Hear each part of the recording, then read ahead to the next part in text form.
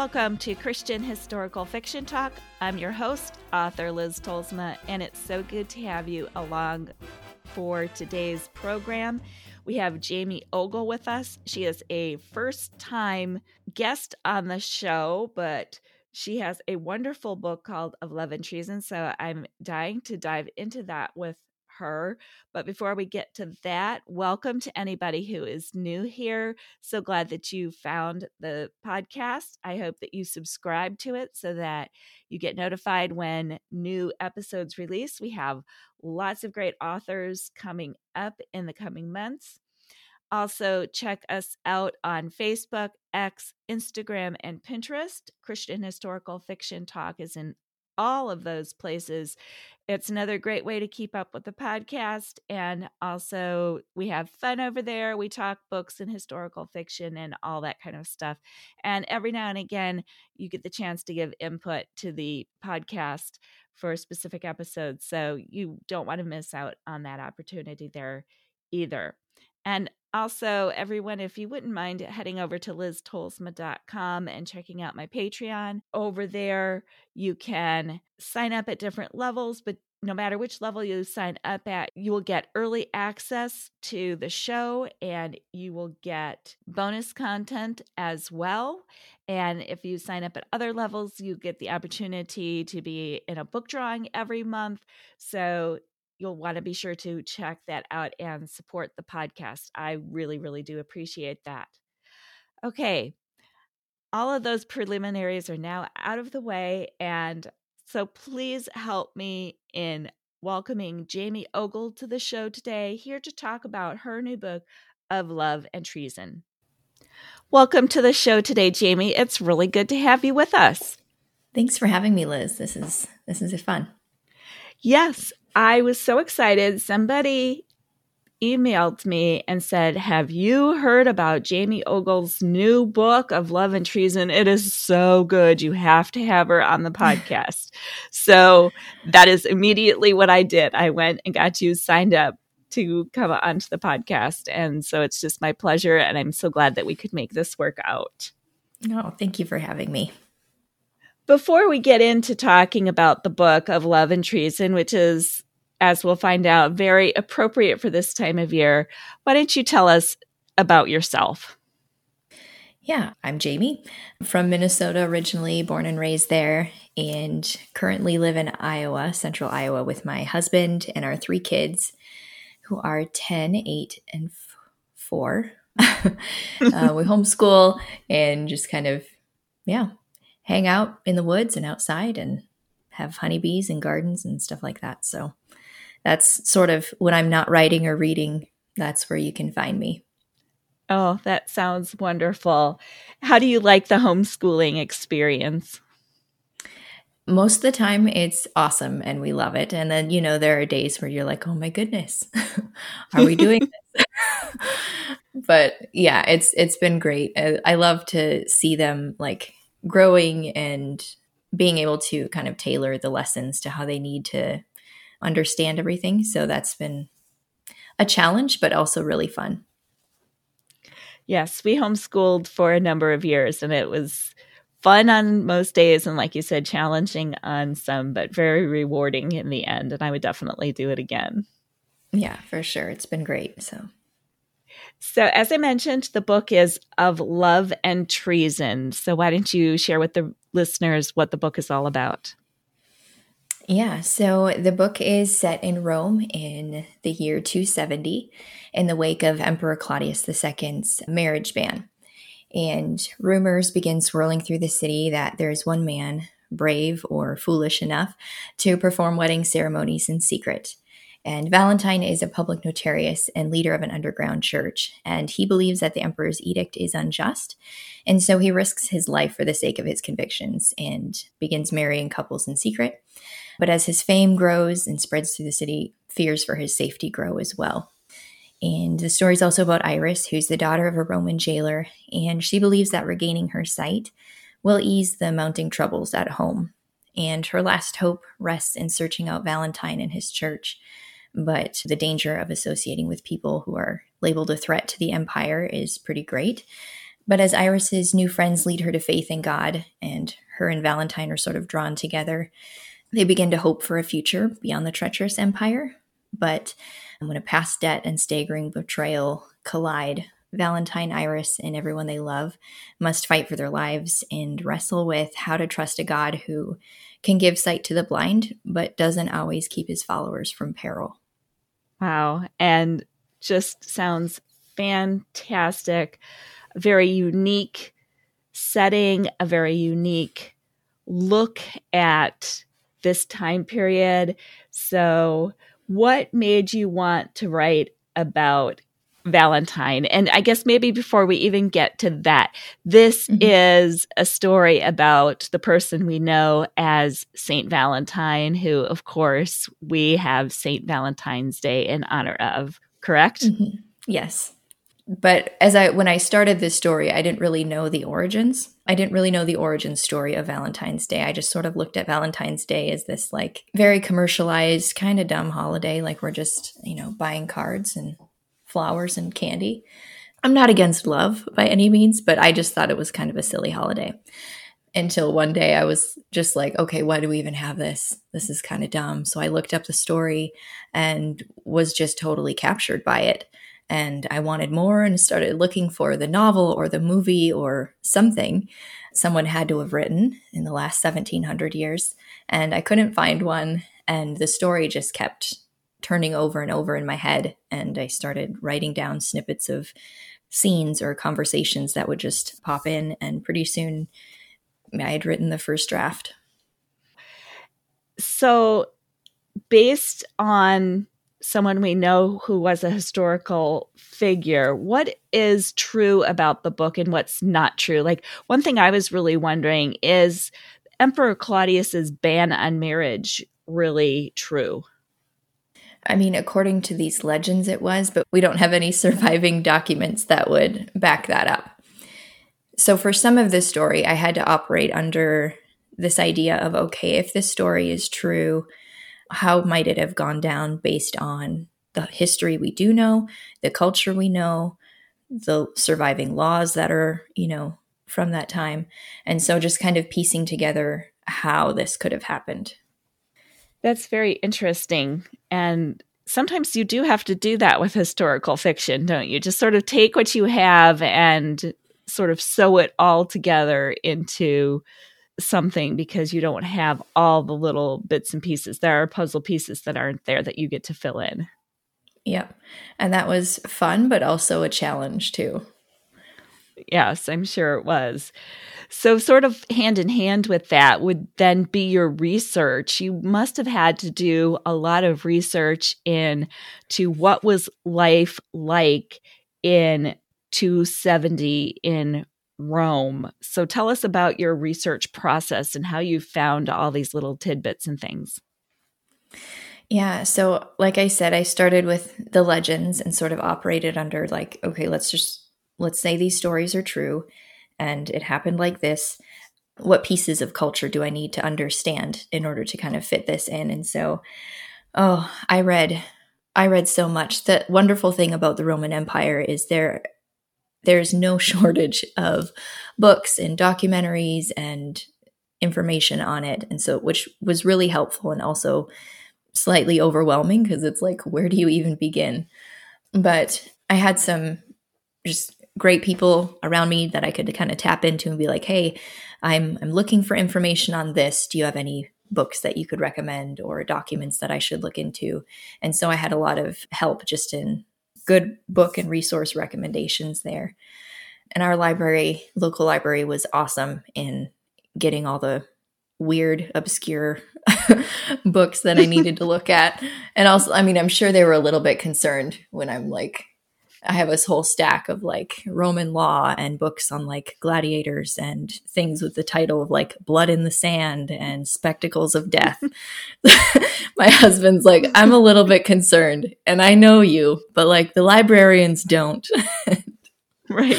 But they were good. They got everything I needed. So yes, I've spoken to more than one author. I think it doesn't matter whether they're historical or contemporary who just worries about the government ever getting hold of their search history on the internet, because I think a bunch of us could be in trouble if that ever happened. Yeah, it's a little, it could be a little creepy. I don't know. Yes. So we're talking about St. Valentine with the love and the flowers and the cards and the candy and all that kind of stuff that goes along with it. But this is really no light romance at all. So tell us sort of what else goes on in the story and what you want the reader to take away from all of that. So as the story kind of progresses, you have Valentine and Iris, people at differing parts of the, I don't know, he's a Christian and she's a pagan and also the daughter of a Roman jailer. So their paths probably shouldn't be crossing, but they do. And she's sort of keeping her friendship with Valentine a secret from her family. But then we find out there's other people in this story too, and they're all connected to Valentine in some way and all keeping that information from each other until it all kinds of comes to a head in the end. So there's a lot of sort of intrigue and moving parts to the story. But I think the thing I came away with was just the fact that it's not your typical romance with a, riding off into the sunset, happily ever after type of story. But stories don't always need that to be happy.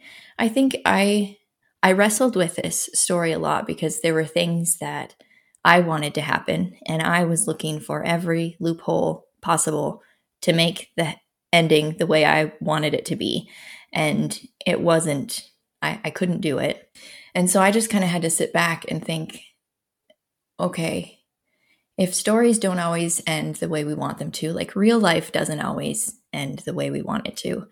We all face disappointments, but does that mean that God is not good, or that he stopped caring for us or stopped leading us, or he just kind of looked away for a minute? And it was really just realizing that if we can only trust God when he is good and he gives us everything we want, then he's not God in our life. We are, and our desires are our idol and our God. So as I was writing this, and there was things going on in my life where I was, facing disappointment, unanswered prayers, or prayers that were answered only to, get that no later on, and just sort of wrestling with that in my own life. How can I trust God when he's not giving me what I think he should give me? And, is he still good, and can I still trust him? And so the characters are sort of dealing with this at the same time. And just how we can still trust God even if we don't get what we want. He is ultimately good, and he can see far more than we can see. And just looking at the story of Joseph and Shadrach, Meshach, and Abednego, and just a lot of history, really, where it looks like it's, for those people in the moment, was terrible, horrible for Joseph to be sold away from his family into slavery. But God saw the end of that story and that he would save so many. And so I think that is the hope part of Love and Treason, and in our own lives as we're going through these times that are really dark, that we can trust that God is good and he can see the end result of where this is going. What a beautiful message. I just love that. It's such a beautiful answer to that question, and really very apropos for the world that we live in today. And throughout history, down through history, people have struggled with that because, like you said, life is full of disappointments. So you mentioned that this is a story that happened 1,700 years ago. And a lot of people would say, well, how can ancient Rome and what happened there be applicable to my life today? So how did you take something that happened so long ago and make it fresh? I don't know. I started writing and the characters just sort of came alive. I wasn't really forcing them to do anything, and all of a sudden they were just interacting and being really funny, and they felt real, like people that were walking around today. I wasn't trying to model them after anybody I knew, but they just sort of turned into people who, I don't know, I'd hang out with them. Most of them. Gosh, I don't know. I don't know the answer to that question.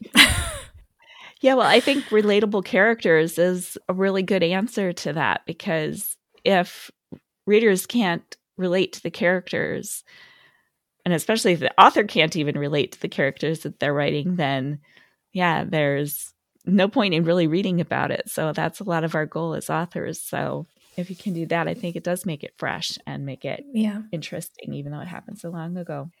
I was reading some of the reviews of this book, and somebody in the reviews compared you to Francine Rivers, and Francine Rivers actually endorsed the book. So how does it feel, first of all, to have Francine Rivers endorse it? And second of all, how does it feel to be compared to her?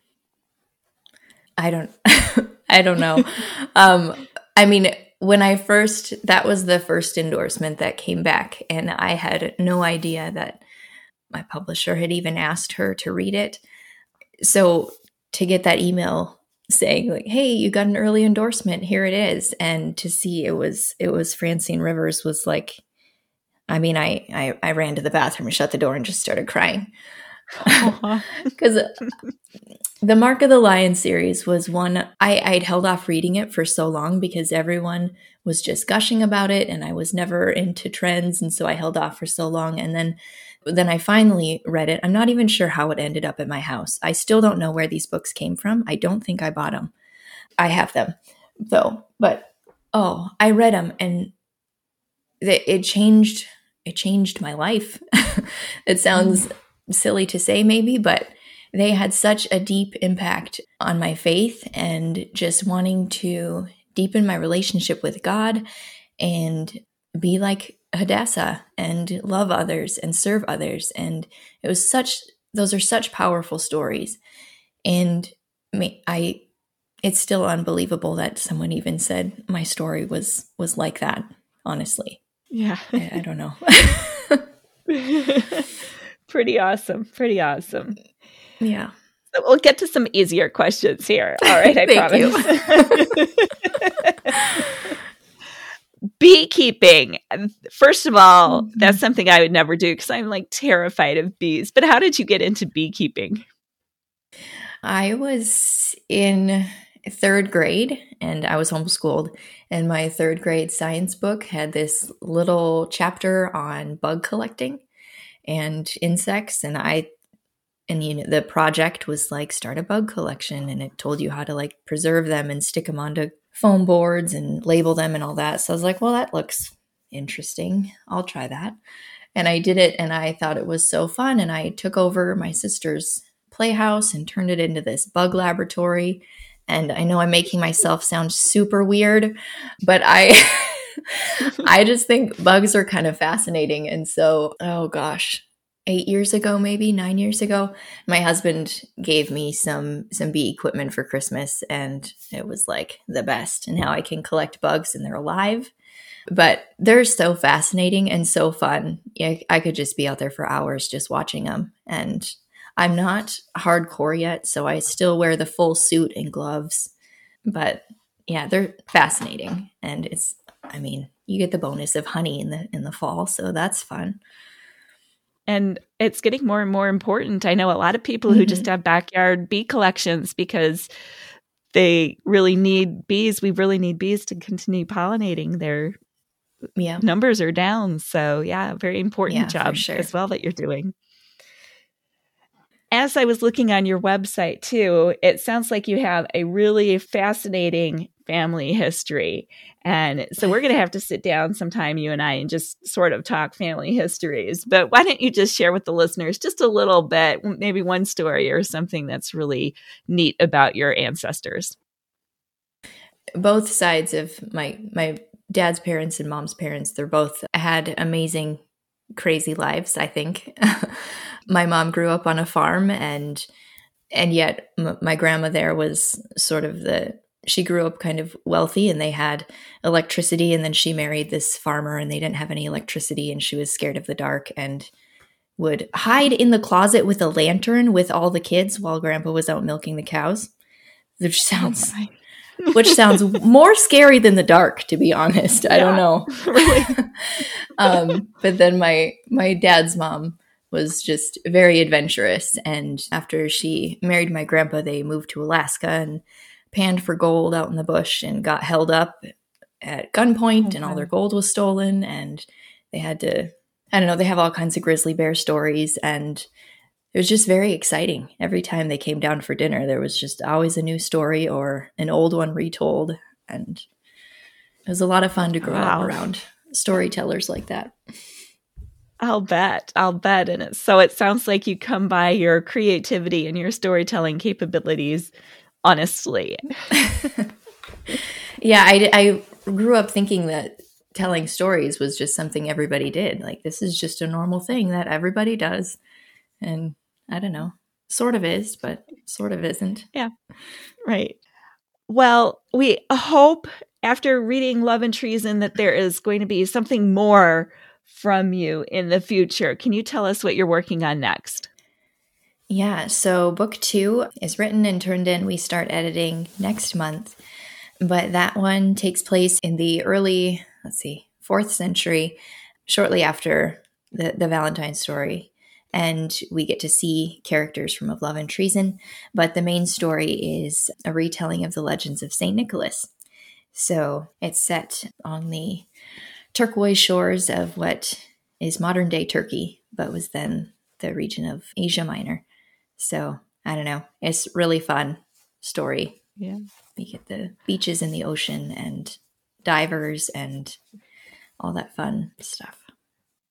Oh, that sounds wonderful. And then you juxtapose all of that with what us Northerners anyway think of St. Nicholas and Christmas with the snow and all that. Yeah, it's a different take on St. Nicholas when you're, he's on a beach in the sunshine and not in cold winter.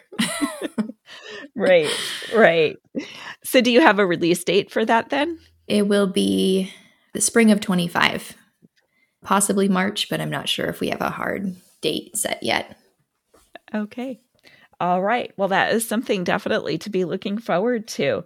If listeners would like to keep in touch with you so that they find out more about Of Love and Treason and find out when the next book comes out, how can they go about connecting with you?